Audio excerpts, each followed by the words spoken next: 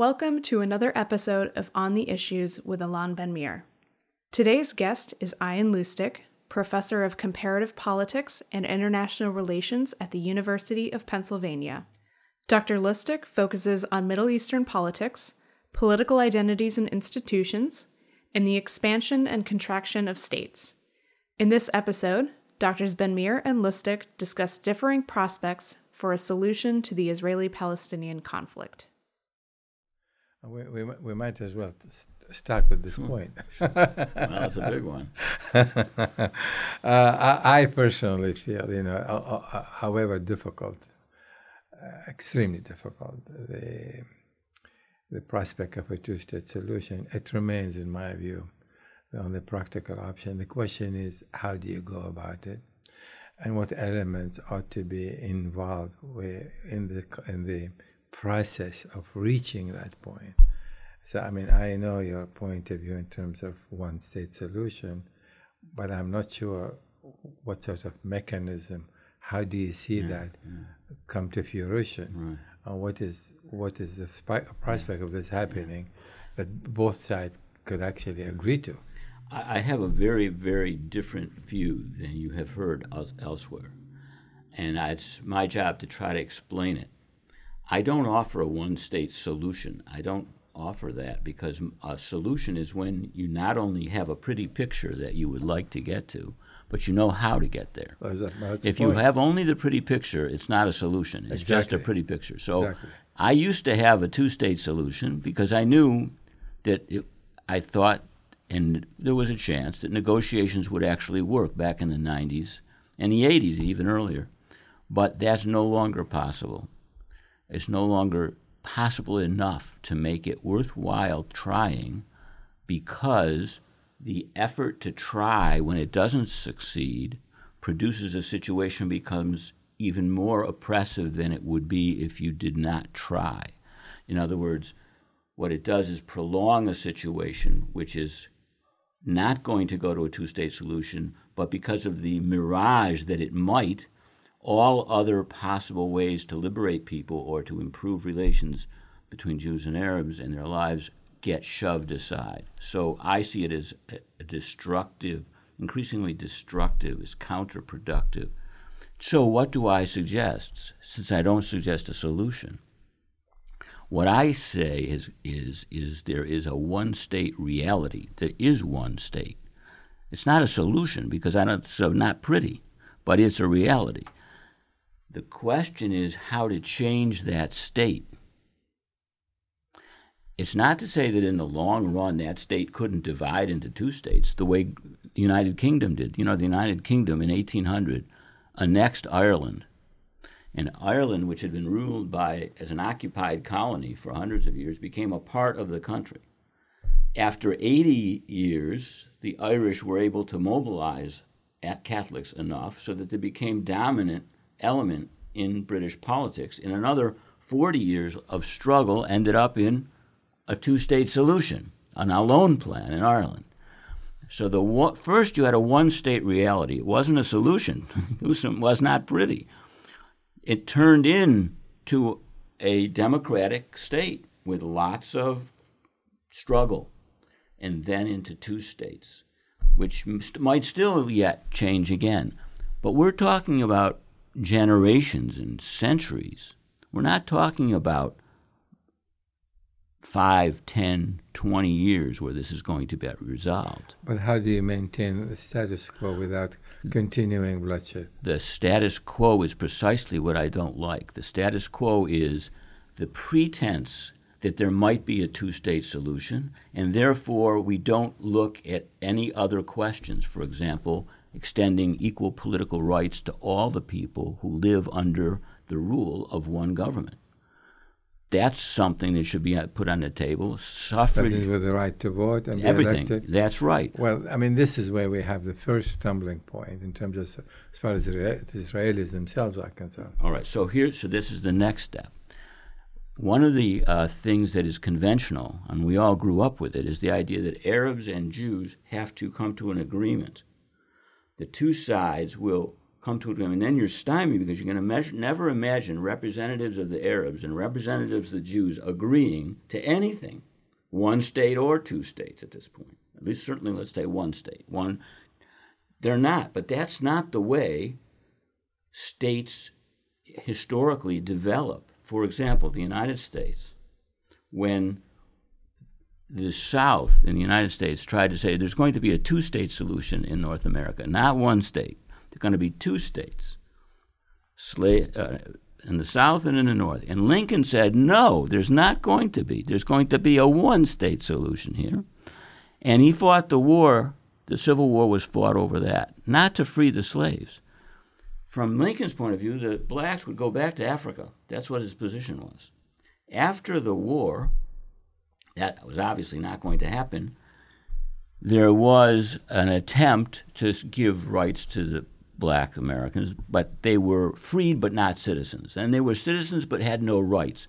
For 80, 90 years, you had Jim Crow, because neither the whites in the South nor in the North ever imagined that the United States would become a multiracial democracy. That occurred as a result of splits in the white community, so that black votes started to mean things. George Wallace, who was elected as a segregationist, won his last elections kissing black babies because it's the only way he could win votes. So one way that, for example, women got the vote is because some men in power thought that they could get the women's vote so that they would stay in power against other men in power. Eventually, what happens is Jews split and Arabs split, in different parts of the Jewish community start to see that they have an interest in Arabs voting. If you look at the Israeli election right now, we know the kind of government that's going to come about. If you're interested in the Palestinian problem, we know what it's going to be. What we don't know is how illegitimate will the Arab parliamentarians be. The right in Israel is now all about Gantz has to be defeated because he'll rely on an Arab obstructionist party.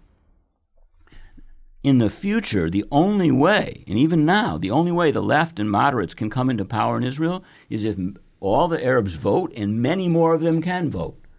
So the right knows this. Ultimately, if they annex, they've got to deal with this problem. And the way they want to deal with it is to keep Arab political participation delegitimized as long as possible.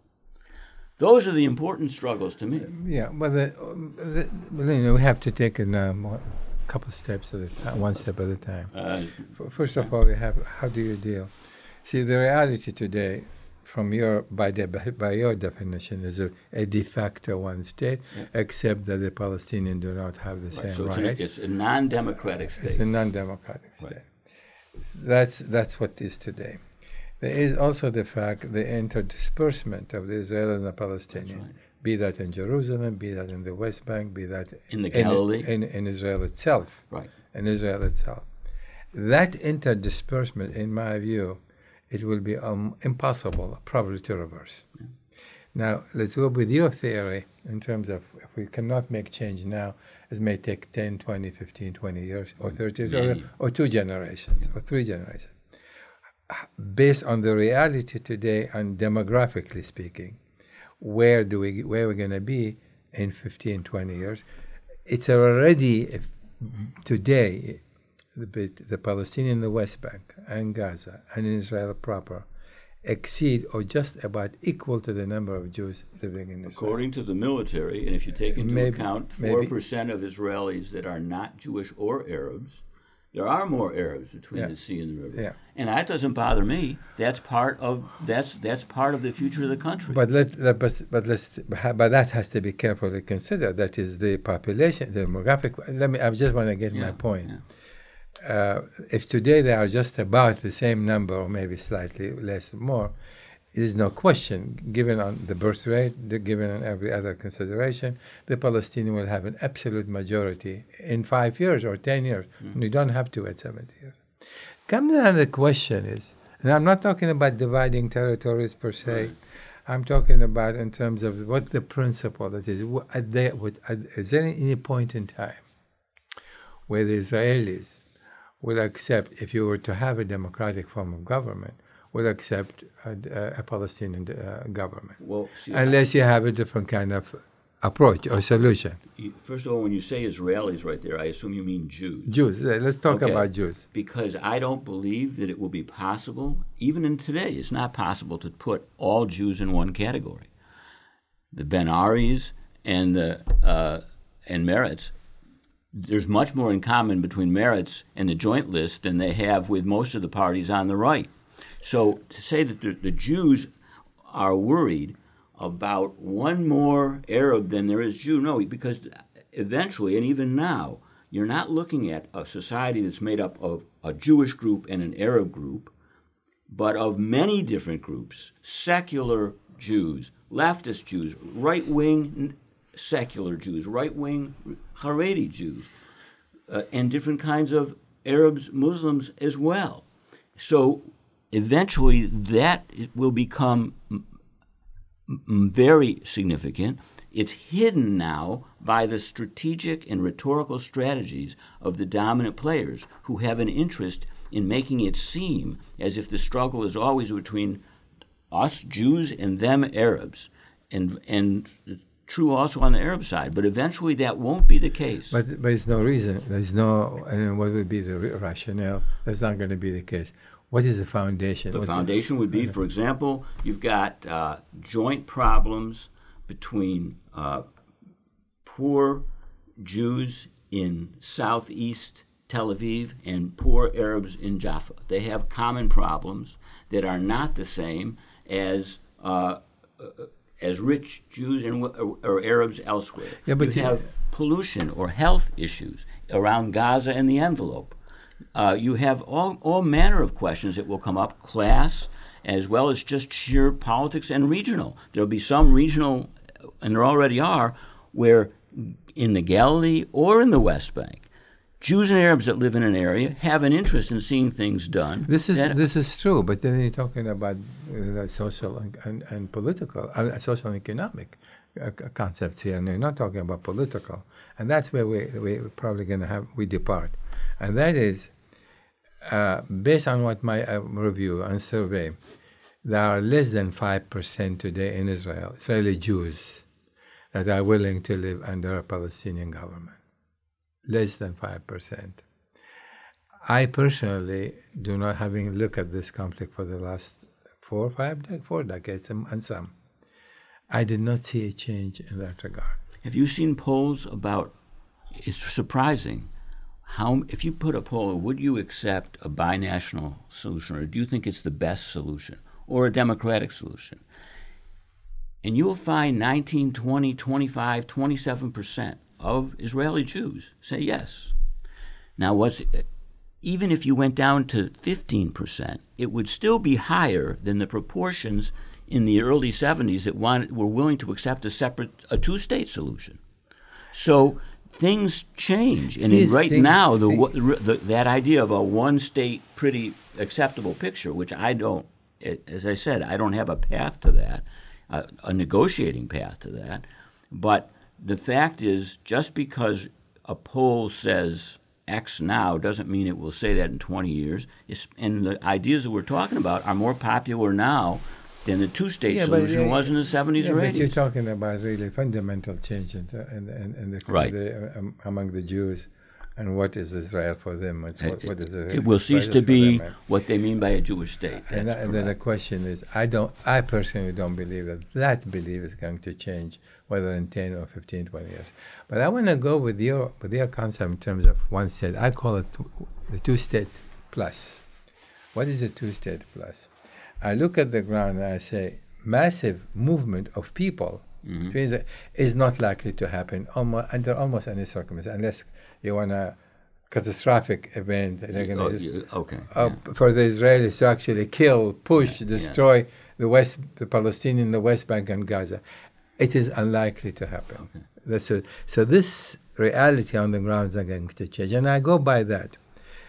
The second one is this. If you want to create a two-state solution, how do you go about it based on the reality today on the ground? Other than perhaps moving some settlers, maybe 100,000, not more, scattered all over the West Bank. they may have, possibly go back to the 3 blocks of settlement along the 1967 line. That has been discussed. It's possible. It's doable out of the 650,000. We can ask whether you include Ariel and Ma'ale Adumim No, in I'm not those. including Ariel. Or Ma'ale Adumim. No, let me explain that to you. Okay. In Israel, and this is what I'm reaching out. I'm advocating this solution. There are 2 million Palestinians living in Israel. That's Israelis, right? Well, you're counting Arabs. East Jerusalem? No, there aren't that many, unless you count East 1 million, Jerusalem Arabs. 1,000,007. Right. Without Jerusalem, what's 1,000,007? There were 170,000 when Israel was created. There are not 10 times as many now. Is there any reason why shouldn't be 100,000, 200,000 Israelis living in the West Bank as long as they adhere to local Palestinian laws? I distinguish between citizenship and nationality. That is, I can be a citizen in the West Bank, but but I can vote to be elected in Israel. Oh, that's not citizen. That's some kind Permanent of citizenship. not political citizenship. No, it's permanent. Yeah, no, civil rights. Civil or something. right. Yes. Permanent residency. Permanent residency. Okay. Permanent So residency. this is the parallel states. There's Yeah. a bunch of different which ideas. means Yes, I that understand. if you have a place like Ariel or like Ma'ale Adumim, they are, for all intent and purposes, they are in the West. They have to adhere to local Palestinian laws, but they are actually now. Does that mean the Arabs in the Galilee would become permanent residents? If they choose to, Oh. they can stay But they exactly. can stay with- all they right. can stay Okay. exactly the same the way they are today. Now, the political line, the borders, no walls, no fences, nothing. It's a political line. Just like Jerusalem, no Palestinian or Israeli conceive for a moment that you can divide Jerusalem. Physical division, that's not going to happen. Political division with some of them, political division that will not change absolutely nothing other than you see it on the map. Now, here what you have now, imagine there is a political line, but there is no separation. I just want to throw the word process from the very beginning, because that's not going to happen overnight. You're going to need a process of 10, maybe 15 years of reconciliation process, where both people are going to have to remingle, investment by party, visitation, all kind of things, people to people. That has to precede any such an approach. And who has control of public land in these different areas? Pretty much what it is today. That is, Wait a minute. much of the West Bank belong to the Palestinian the way it is. Area A, certainly. No, I don't mean that. I mean categories of land. Most of the land in the West Bank, and even most land of Israel, is Miri land or state land. Yeah, in So Israel. or JNF land. Yeah, JNF so land, yes, the yeah. Israel Lands Authority. So who controls it in the West Bank and Gaza? Who controls that land? It's a Palestinian land. So so now it's controlled by Israel. Well, but that's the whole point. That is, Disregard. Israel will have to relinquish. Oh, okay. Oh, absolutely, Okay. absolutely. But now, what if this idea? The versions of it are very popular among Oren Yiftachel. There's many groups that talk about 2 states in one country. I've even talked about 2 national homes or parallel states. One of the questions that I'm interested in is whether an Arab from the West Bank can move to Haifa and be a permanent resident there, just like the Jews who live in Elon Moreh are permanent residents near Nablus. Yes, it's a very Could very important point. And could they vote in Haifa municipal elections in the same way that permanent residents in Jerusalem, the Jews, the Arabs, if they want to, can vote in a municipal election? Okay, but this is the kind of thing that need to be agreed upon in terms of proportionality, in terms of numbers, in terms of, as long as, for example, they cannot become Israeli citizens and be able to vote or be elected in Israel, if they are once they have a Palestinian nationality, Palestinian passport, Palestinian flag, and Palestinian everything. But that's the question. See, permanent residents can vote in municipal elections. Yes. So Locally. yes, I know. Locally. So if Palestinians moved to Haifa, they would be able to vote in the Haifa municipal elections. They will be able to provide it, but there's a certain mechanism how many can actually come. Oh, and would there be a limit on how many Jews can How many Jews go can into the West Bank? Yes, also? I yes. see. So what happens here? you are institutionalizing what's on the ground. What's on the ground is now institutionalized. With the minor small exception, that is, not all the settlement, and mind you, I have extensive discussion on it. Is it possible? Just about most Israeli will tell you there's nearly 90 settlements scattered all over the West Bank. None of them has more than 500 people. So the total is 80,000 out of 650, including Jerusalem. These are the only ones. And why we do that? We do that in order to create continuous landmass throughout the West Bank without having Israeli pops up settlements all over there.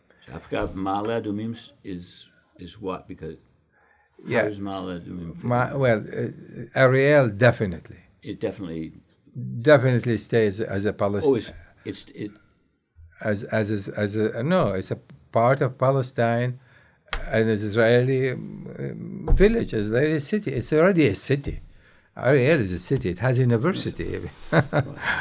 So does Ma'ale Adumim. There is a little discussion I've had about Ma'ale Adumim, given that it is only 3 miles from Jerusalem.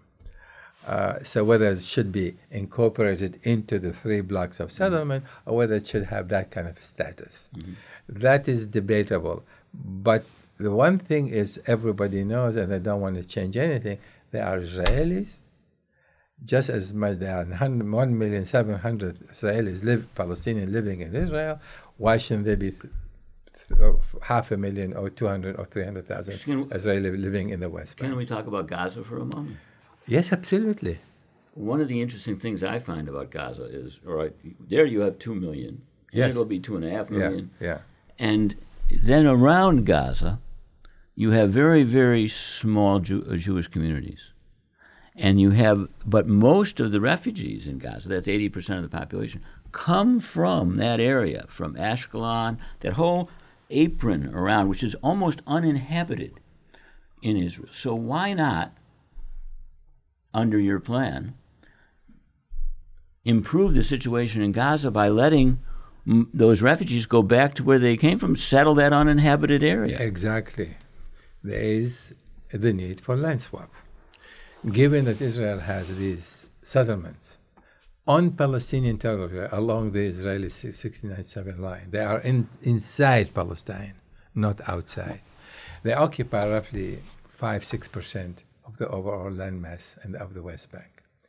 The exchange of territory is going to be near to Gaza. I don't just mean this little piece of desert. No, not desert. It's a quite substantial. Would there be any Jews living in that area? No, not really. Why not? If they want to, Why but not? there's non-Jews now. There's only a few settlements with Right. maybe a couple hundred, 3,000. I'm told about 700 in total.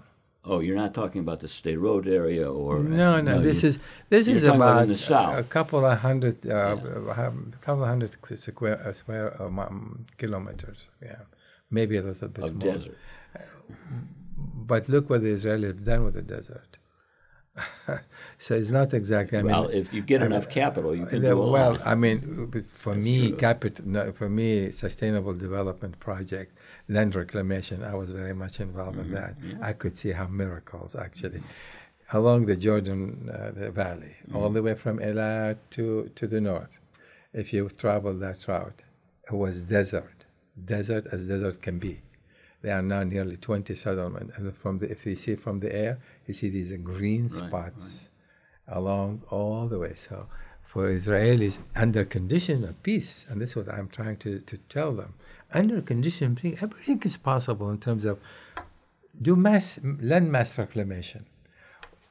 There's plenty of water because Israel is the leading country when it comes to desalination, and they are right at the beach. You don't have to go. That's true. You have to go too far to have 2 or 3 of these desalination plants that can supply more water than can possibly consume all of Gaza and any other settlements. So what I am saying is the interesting part of this approach, you don't change much on the ground. You don't give enough in terms of rights. What happened is, given that coexistence is inevitable under any circumstances. They can kill each other for 100 more years, or they can live in peace for 100 more years, because they cannot get rid of each other under any circumstances. They cannot what? Cannot get rid of each other. They're stuck. They're stuck. Now they need, and I'm asking them, now you're stuck. Tell me, how do you want to live for the next 100 years? Okay, let's talk the politics side of it. Yes. Because I agree that for any, I don't see a way, like, okay, this party would change its line, then Labor would split, then Likud would split, and it would form a new party. Who would actually, the part of the religious would buy into this, and then on the Palestinian side, they would agree to this because of this.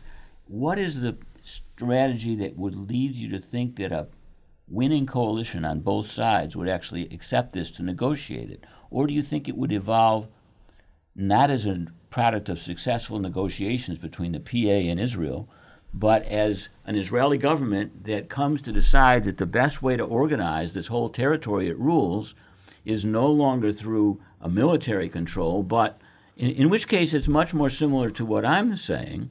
Eventually, the country will change either through administrative reform or more likely political transformation, but not through negotiations between the Palestinian Authority or the No, it's actually the reality itself will dictate the process itself. Can you give me an example where this has occurred, where you say the reality? I tried to give you in the United States and Britain examples where the unintended consequence of expansion, where the United States in the North expanded to dominate the South, and unintendedly created a multiracial democracy, or Britain unintendedly created a multi-ethnic democracy and then two states without intending to, by expanding. Now many people, including the blue-white movement, say by expanding, if Israel's not careful, it'll unintendedly transform the country. Yes. Now that could be a good thing from each of our points of view. Maybe we're really annexationists. But what I am saying today is, the expansion ought to end. Why not just annex it all? Well, because that will be contrary to the entire approach that I'm looking at. That is, if you continue to expand, then you have to give the Palestinians this equal right. What we're trying to do is pretty much institutionalize what is today. Does that mean a control on movement? Because it's control on movement. They can go in and out for trade, they can do anything. This is a movement of people. That's the beauty about the approach I'm taking. The movement of people. But, in the 80s, you could go, when you went to Jerusalem and went to the West Bank, Israelis used to go shop in the West Bank and come back day in and day out. When you go to the Gaza, for example, Gaza, leave alone Gaza. To me, the blockade is not just inhuman. It is the making the conflict ever more intractable. And the Israelis are so blind to see that if you continue the blockade, all you're going to do is continue to nurture animosity, hatred, violence, and it's not going to end. Yeah. Why not go with the Palestinian offer with the long hudna? Long hudna will provide the basis on which you can build relationship, because it will be in the interest of Hamas. Imagine this: if they have 20 years long hudna and they're building buildings and hospitals and schools and everything, and they're developing the territory, how much vested interest they will have to try to keep it, to make sure that Israel is not going to come back and destroy it. So for the Israelis not to accept the hudna as a prerequisite to improving eventually relationship with the Palestinians, the extremists I'm talking about, specifically Hamas, the jihad is a group, all of them, Islamic Jihad and all of that. Israel is terribly short-sighted in this regard. And I am saying to the Israeli, tell me how you're going to get rid of Gaza. What are you going to do about it? If you don't accept this kind of, because maintaining the blockade is not sustainable. It's going to explode. And you wrote about that. It's going to explode. Not just going and mowing the lawn again and again. They've already done this 3 times, 4 times. There's a reason why Netanyahu did not want to go to Gaza and why Lieberman left the government. Because of that. Because Netanyahu, however disgusting he is, was right. What's the point in going? But he did not go far enough. And unfortunately, Hamas keep playing into the hands of the Israelis crazies. Is there any party in Israel? I mean, if you were voting in the election, who would you vote for? Well, what I'm trying to do is... Is there any party that carries this idea? Lapid is leaning, and I'm trying to do is finish the paper. I'm happy to send it to you and share it with you to show them how this can work.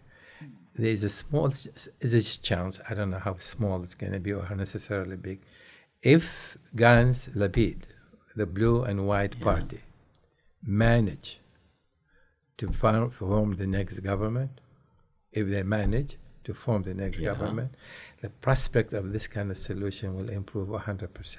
With or without the Likud in the coalition? Without the Likud. Well, then how are they going to get to 61? They will have to include some of the Arab list as well. And Kulanu will go along with that? Well, even if you look at the Ya'alon numbers, will go along with that? Yes. Ya'alon is absolutely, he's part of the government. He's part of the blue and white I party. know he is. Yes. And Ashkenazi, the 3 top generals, former defense ministers. That would, to me, that would be a huge step forward if if an Arab party became but even for that they would need to do pretty well. But yes, if they can do that, I'll be very impressed. Because this is part of the whole reconciliation process. If you look at these Arab parties in Israel, they are more concerned about their brothers in the West Bank than they are concerned about internal relations or domestic problems in Israel itself. They could not care less about Israeli Jews' domestic problems. They care more about their problems and the problems in the West Bank and Gaza. That's what they're concerned about. Give them an opportunity. And mind you, going back under Barak, he had 1 Palestinian deputy minister. So it's not totally unprecedented. Not totally unprecedented. What I'm trying to tell them, you know what? These are Israelis.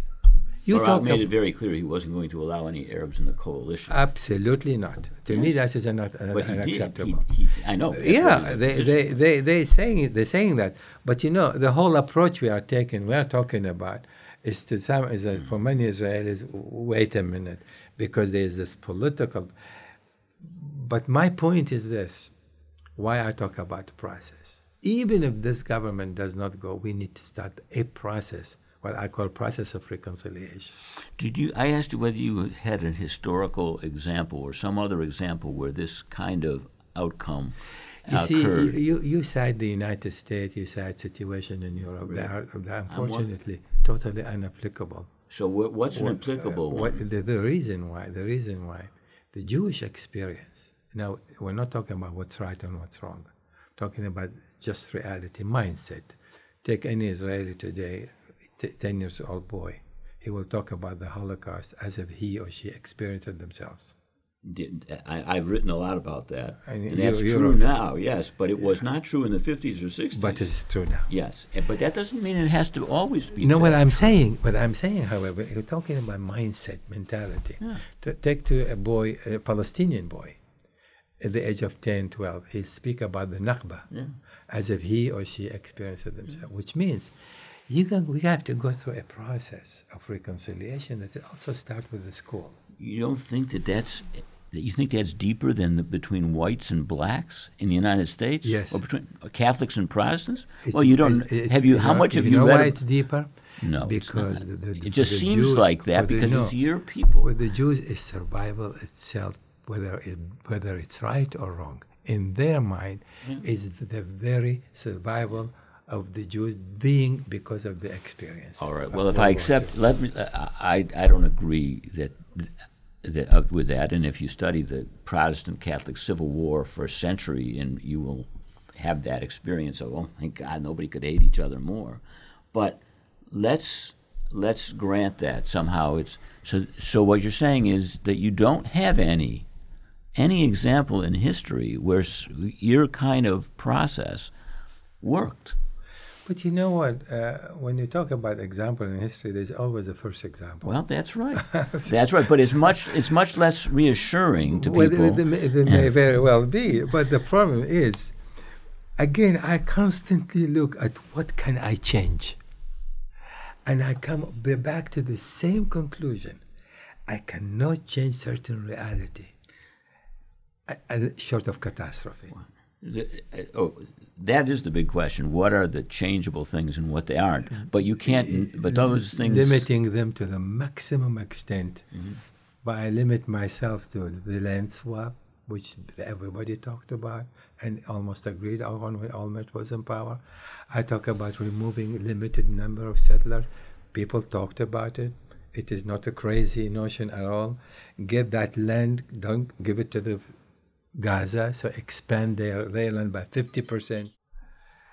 And so there is nothing really crazy that has not been talked about.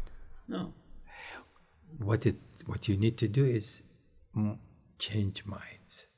Begin to explain to them how this is going to benefit both of them, not just immediately, but for hundreds of years. Because there is no way you can separate them, and because no way you can build walls anymore. And without any massive movement of people. Well, you can always say that the Jews are different, but if you say the Jews are different because they hate and fear more than any people have ever hated and feared before, you just make it less likely that some kind of rational arrangement would be arrived at than in these other cases where you might say that the opinions, whether they're Protestants and Catholics or blacks and whites or Germans and Poles, well, they get along better. And yet, when we look at those cases, we find that the outcome of the conflict is not the result of a rational plan that people have agreed on, but the unintended consequence that people didn't predict because they were overly successful in something or partially successful. For example, the Israelis wanted to, who were annexationists, they wanted to annex the areas and make them a complete part of the country because they imagined that it would be a Jewish-dominated country. Well, they succeeded in integrating the areas so that they can never be torn away from Israel, but they're going to end up with a multicultural state. Yes, and this is exactly the reason. And one that's but the engine of democracy won't be stopped. You won't be able to keep in place an arrangement where people who are generations are born over and over again in the same area, subjected to the same questions in the same circumstances, but some have the political power and others don't. No, this is not sustainable. Well, not in the West Bank and not in the Galilee. Neither Okay, places. so eventually they'll all be That's equal why citizens. the approach I am taking is not a question of rational. It is it is what's on the ground. It is not. You cannot necessarily. You can rationalize it, even if you can. What are you going to do on the ground? That's what moved me to this kind of direction, because if you cannot make a dramatic change on the ground, you're stuck. And I want the solution that make this being stuck not just livable, but eventually progressive. Eventually, each party can live their own life as they see fit, free, but they'll have also tremendous level of cooperation. Have you talked to Palestinians about this? I talked to What did they say about what you've taken so much land in the West Bank and in the Galilee and given it to the Jews, taken it from us Palestinians? Are we going to get any of that back? Not so much land. In the negotiation between Olmert and in 2008 and 2009, and I know firsthand I know the progress that was made in terms of land swap but eventually... I'm not talking about land swap. I'm not talking about that. I'm talking about expropriated land.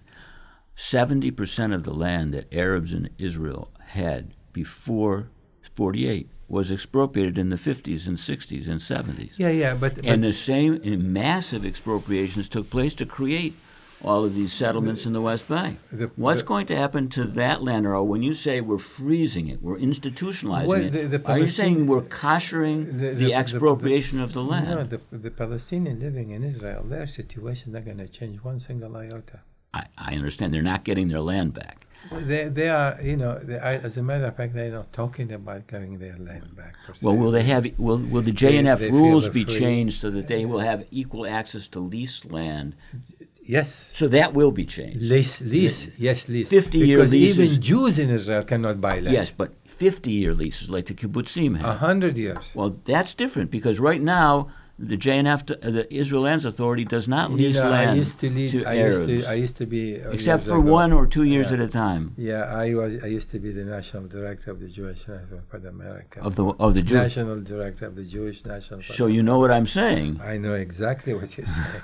I live it for 11 years. So if in your imagination that rule will change. Absolutely, because you cannot have people, citizens of a single country, with two different rules. And I'm not talking about the Palestinians in the West Bank. I'm talking about the Israeli Arabs in Israel itself. Right. They have the right to vote. If they have the right to vote and be elected, they should also be treated when it comes to land. If I'm a Jew, I want a piece of land in Israel, I cannot buy it. I can only lease it. But you can lease it for 49 years. You can lease it for 49 years. But not if you're an Arab. You can't do that. You can. No. Well, what I'm saying, part of this, you have to also, make sure that this is the case. And I have not seen a real resistance to that because they're losing nothing. And in the West Bank, that's their territory. The Arab land, the land that has not yet been expropriated and turned over to the settlers, which is a lot. That land would be run by the Palestinian Lands Authority. And they would be able to lease it to Palestinians for 49 years, but to Jews, not so much. You see, the settlement today in the West Bank, the 3 blocks, they already talked about it ad nauseum in terms of how much land exchange is going to be for that. And there's very little really discord as far There's as talk about the quality, not the quantity of the land. I know exactly you know a lot. About it. I mean, and I'm never second guess you. I've read all of Ariely's stuff. I know exactly. No, you know a lot more than 99% of the people. I absolutely, and I have tremendous respect for you. The problem with the West was the quality. It was a very important issue. And then when they start to think, well, the Gaza people are so dense community, they need more land. And so we're going, instead of giving it to the West Bank, a desert, south near the Dead Sea, we will provide so many square miles more land in exchange. And then they also create the corridor. This is a water corridor as well, a highway corridor between Gaza and the West Bank. And the question there, where Olmert at the time, he wanted to incorporate the land that's going to be occupied by this waterway, as well as a highway, whatever it is, as a part of the exchange. And they said to him, no, this is good. It's good for you. It is good for us. We should not be part of land swap. Well, it's a beautiful picture. If Jews can go shopping in Nablus without going through checkpoints, and Arabs can go to the beach in Mediterranean Sea from Ramallah without going through checkpoints. It's a wonderful thing. It's hard to imagine. I mean, one of the things I know is, well, wait a minute, what's to stop those Arabs from going back to the villages that they were from and living there? No, they cannot. See, that's the whole point. How would we check them to make sure they're not? Well, they cannot buy land, and nor will they be able to lease land from JNF if they're not Israelis, Arabs. No. They would just go to Upper Nazareth and rent from there is a little bit a Russian. It's not in any way going to be massive, of any way, and there is no concern about that whatsoever. So I think that your take on it plus my take on it. Well, we both share the idea that, the word in traditional Zionist ideology is stickic process. Do you know that word, Borochoff? Stickic processes. These are things that happen you can't control them through politics. They're automatic. We both are looking for something that we don't have to depend on the politicians to decide, because we're so desperate for improvement, and we don't trust the politicians. So we're looking for a logic that's strong enough to carry the situation to a better place. Yeah, this is the approach. And the only point I want to add to it, because of the current situation in terms of mindset, hatred, animosity, distrust, these elements need to be mitigated before you can go into the big picture. Mm-hmm. This is a process. What I want these two parties, whoever is going to form the next government, engage in the process of reconciliation first. Because that's what we're going to need for them to be able to see reconciliation each other. Among the Jews or between the Jews and Arabs? No, it's between the Jews and the Palestinians, of course. That's the whole idea. I mean, remember this. Today, 100,000, 120,000 Palestinians cross the line, the border, and go to work in Israel. Today. It's not just a fact. And they go and they come back home and they work. It's not so simple if you've ever tried well, to do it. They go through checkpoints.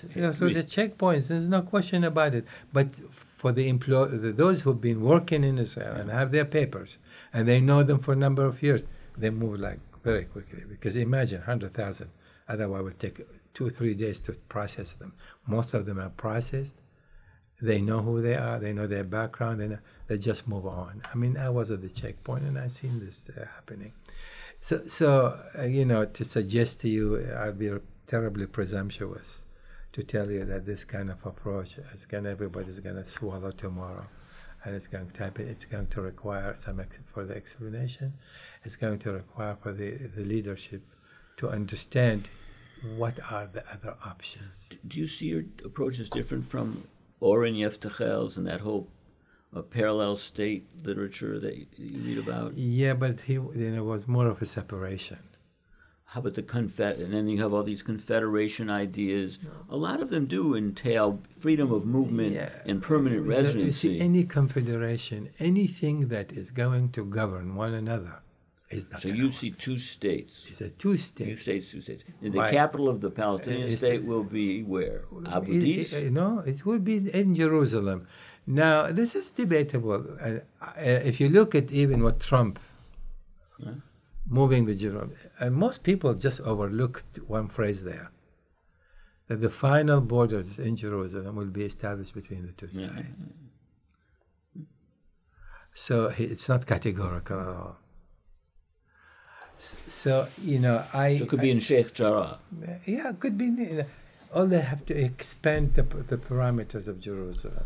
Well, Israel already did that significantly. Yeah. And the Abu Dis could be there, or the other one, the next, what's the name? This other village, right in Jerusalem. Whatever it is, it's certainly not famous enough to be emotively important to the Arabs. Since you can't remember. In my view, it will be in East Jerusalem, and there is nothing that can change as far as the reality of Jerusalem itself.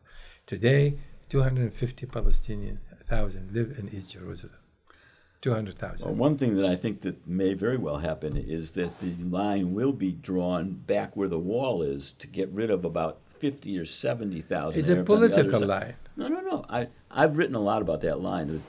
Aqab and the Shufat refugee camp, those are in Jerusalem, in the municipality, but on the other side of the barrier.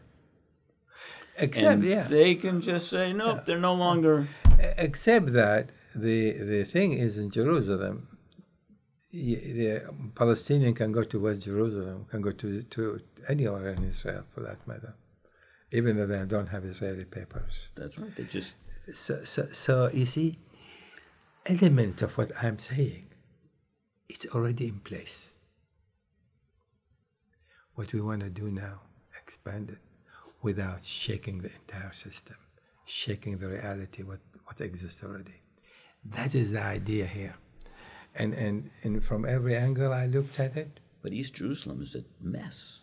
East Jerusalem is a horrible mess. Oh, it's a mess. It needs money, it's requirements. What it needs is political power by the Palestinians who are there, so that the people who run the city will give them the services they need. Yeah. And the refugee problem, the refugee problem is absolutely, there is one solution, and the one solution is compensation and resettlement. That is, any Palestinian who wants to resettle in Palestine can go to the West Bank or can go to Gaza. And wait a minute, how about the apron around Gaza? They can go anywhere. Once there is Majdal?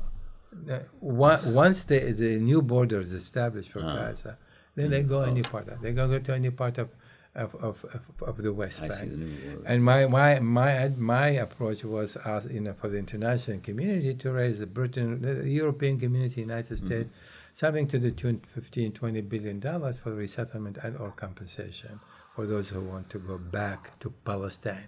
And the idea, when they say right of return, I keep saying to them, do you consider the West Bank Palestine? Say yes. Do you consider Gaza to be part of Palestine? Yes. Well, let the Palestinians go back to their homeland. So I have actually written something on that. It's interesting because nationalism, which the Jews were born into because they were ripped out of their land thousands of years ago, so they have no connection to a particular place. They have a connection to an abstract idea of Eretz Israel. That's a very modern idea of nationalism. Yeah. And the traditional way that a people connects to its land is, I live in this particular valley. There's where my grandfather's buried. I know the cave there. It's a connection to a place. And then most nations, because they build up a state where they had a connection to a place, gradually absorb an abstract idea of space to put on top of the emotive connection to the place. With Jews, so when you say to a Palestinian, oh, wait a minute, isn't the West Bank Palestine? Well, no, in the sense that it's not the place they're from. Jews never had to worry about that because they had no idea where their ancestors were actually from. Yeah, absolutely right. Except that my answer to them, show me other possibilities. Well, I've just explained to you. No, but you're right. There are many of the villages are still, many of the areas that Arabs in Gaza, refugees, were from, are still empty. Yeah. So why can't they go back? Well, again, they're still empty. If Jews were looking at places that they'd been expelled, very limited land left. That's why I pointed out that whole area south of Ashkelon is almost uninhabited, and yet hundreds of thousands of Arabs in Gaza come from that area. But again, Salman Abu Shitta has written a whole analysis of how that could be done. I am. But politically, that's the problem. Realistically, also speaking. That's right. I'm not dealing. I try to all of these years not to deal with any hypothesis, if this and all that. I'm always I govern myself what I can change or what I cannot change. And I would be delighted and happy to work with you, for us to create some new thrust. You're saying you're writing you're finishing a paper? Yeah. For commission along these lines. I'm anxious to read. I am totally, completely, absolutely independent. I get no money from no one, nor do I seek it. Period. Yeah. I do this at my expense from day one, and that will continue to be the case. Well, terrific. I will. It's about 50 pages. Happy to give you comments on it and see where we might. As I said, I can see there's a certain theoretical basis for us. Our approaches are. Well, I'm also establishing in the paper the process itself. Not just talk about let's have a process. I'm quite detailed about the process. I'm quite detailed about what it's going to take. Well, that I'd like to see. And also, I'm quite detailed about what went wrong in the negotiations, in order not to make the same mistake again. Yes, well. And then go to each conflicting issue, and provide a solution: Palestine, Jerusalem, refugees, internal security, borders, and economic foundation. for the whole process. Is this a paper you can provide to the Palestinians as well as the I am going Israelis? to provide it to both sides. Do you have absolutely. contacts there? About it? Do you have contacts on the Palestinian side? Oh yes, absolutely. Good. So if I don't do it now, within a month or so, we will be going back specifically for that purpose. Terrific. Because I want to deal with whoever is wins the election. So shall we make predictions? Oh God, can you predict what Trump gonna do tomorrow? Yes, he's going to lie. He's going. He's going to lie. But I think it's going to be a national, a monster with Likud and Blue and White together, where Blue and White will have the prime ministership first.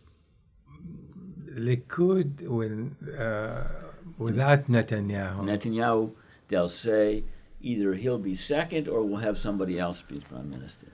I sort of doubt that outcome. Certainly. I Good. think if God's... I don't like it. If Gantz and Lapid manage to emerge number one party with like 33, 35 mandates, certainly they will form the next government. Based on every polls we've been looking at, there's a good chance, specifically because of